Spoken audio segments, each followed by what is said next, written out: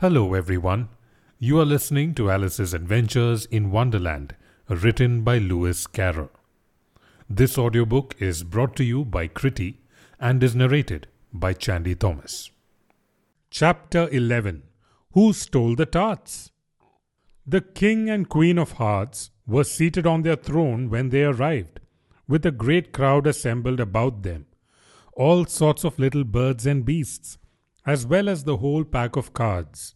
The knave was standing before them, in chains, with a soldier on each side to guard him. And near the king was the white rabbit, with a trumpet in one hand and a scroll of parchment in the other. In the very middle of the court was a table, with a large dish of tarts upon it. They looked so good that it made Alice quite hungry to look at them. "I wish they'd get the trial done," she thought, "and hand round the refreshments." But there seemed to be no chance of this, so she began looking at everything about her to pass away the time. Alice had never been in a court of justice before, but she had read about them in books, and she was quite pleased to find that she knew the name of nearly everything there. "That's the judge," she said to herself, "because of his great wig." The judge, by the way, was the king, and as he wore his crown over the wig, he did not look at all comfortable, and it was certainly not becoming. "And that's the jury box," thought Alice. "And those 12 creatures?" She was obliged to say creatures, you see, because some of them were animals and some were birds. "I suppose they are the jurors." She said this last word 2 or 3 times over to herself, being rather proud of it, for she thought, and rightly too, that very few little girls of her age knew the meaning of it at all. However, jurymen would have done just as well. The 12 jurors were all writing very busily on slates. "What are they doing?" Alice whispered to the Griffin. "They can't have anything to put down yet before the trial's begun." "They're putting down their names," the Griffin whispered in reply, "for fear they should forget them before the end of the trial." "Stupid things!" Alice began in a loud, indignant voice, but she stopped hastily, for the white rabbit cried out, "Silence in the court!" And the king put on his spectacles and looked anxiously round to make out who was talking.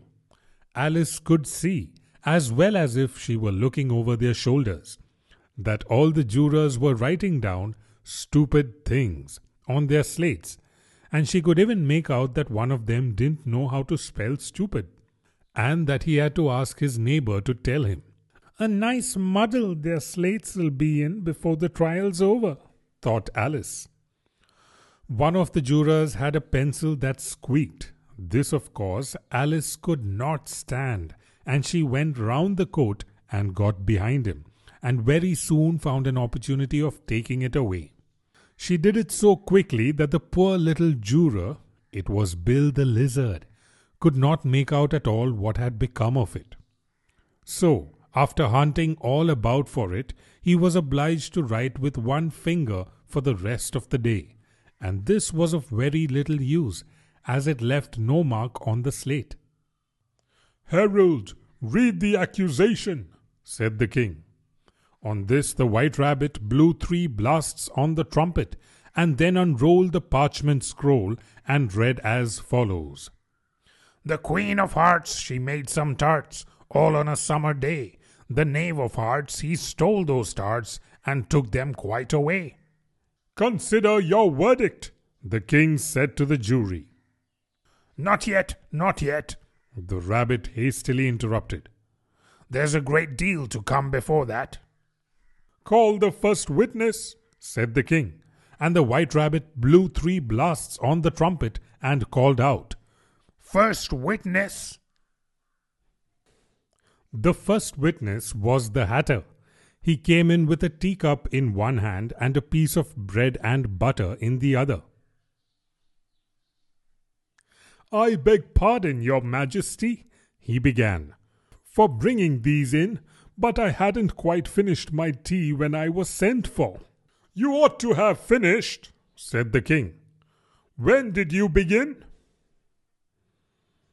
The Hatter looked at the March Hare who had followed him into the court, arm in arm with the Dormouse. 14th of March, I think it was, he said. 15th, said the March Hare.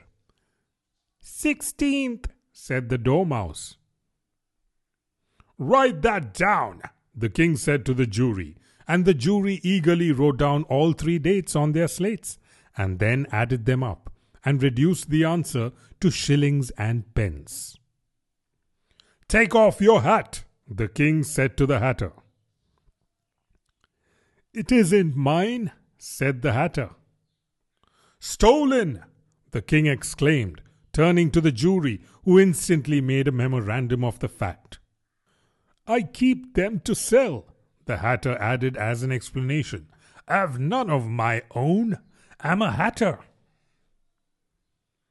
Here the Queen put on her spectacles and began staring at the Hatter, who turned pale and fidgeted.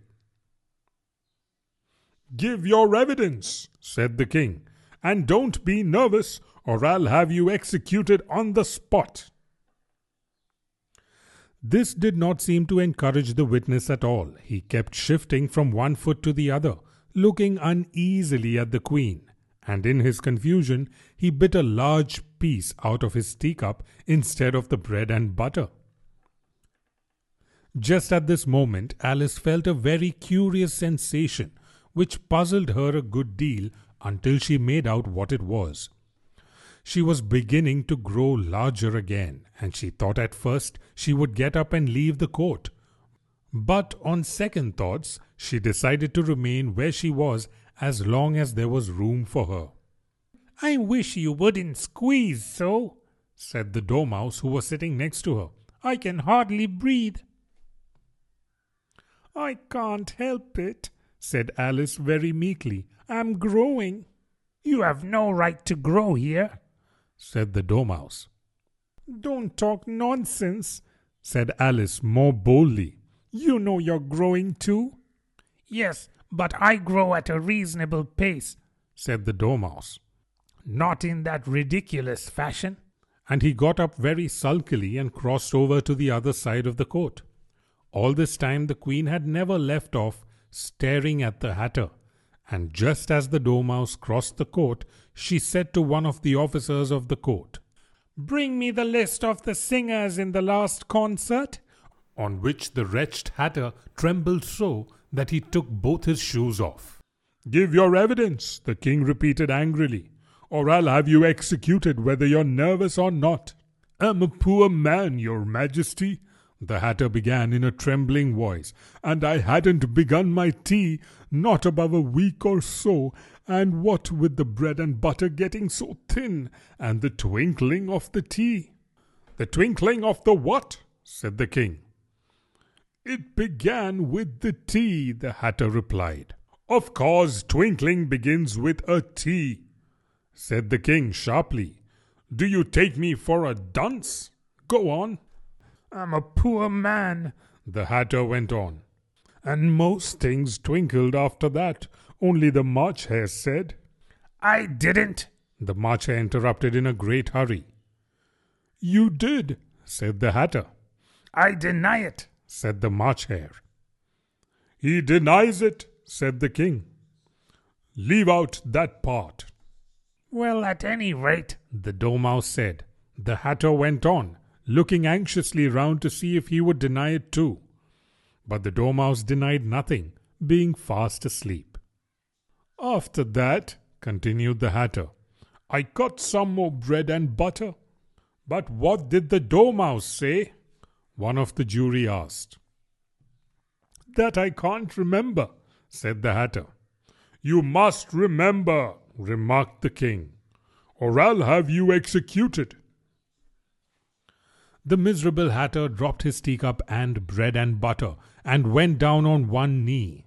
I'm a poor man, your majesty, he began.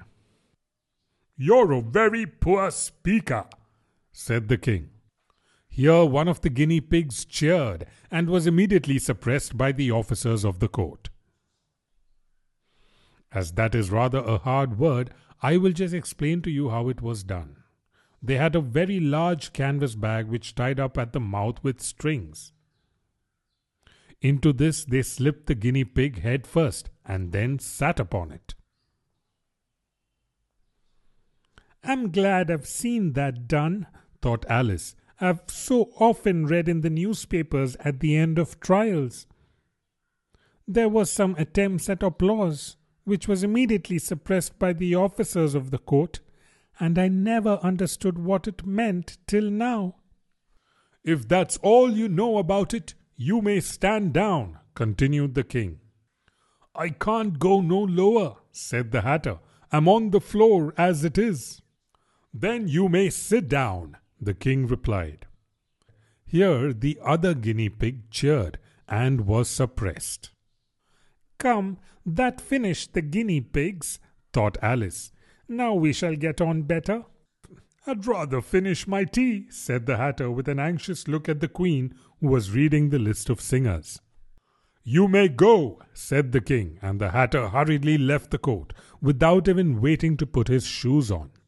"And just take his head off outside," the Queen added to one of the officers, but the Hatter was out of sight before the officer could get to the door.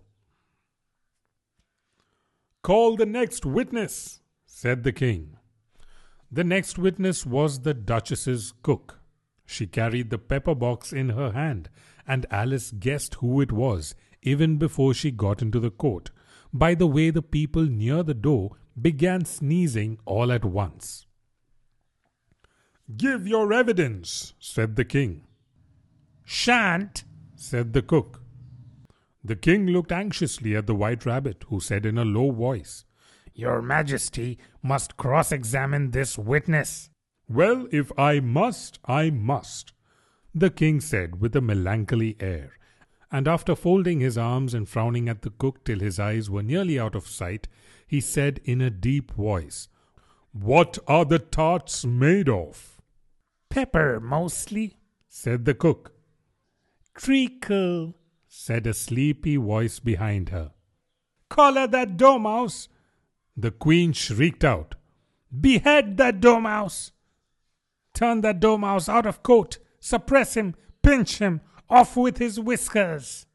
For some minutes the whole court was in confusion, getting the dormouse turned out, and by the time they had settled down again, the cook had disappeared. "Never mind," said the king with an air of great relief. "Call the next witness." And he added in an undertone to the Queen, "Really, my dear, you must cross-examine the next witness. It quite makes my forehead ache." Alice watched the White Rabbit as he fumbled over the list, feeling very curious to see what the next witness would be like. "For they haven't got much evidence yet," she said to herself. Imagine her surprise when the White Rabbit read out at the top of his shrill little voice the name Alice. Hope you enjoyed listening to this chapter of Alice's Adventures in Wonderland, written by Lewis Carroll. This audiobook is brought to you by Kriti and narrated by Chandy Thomas.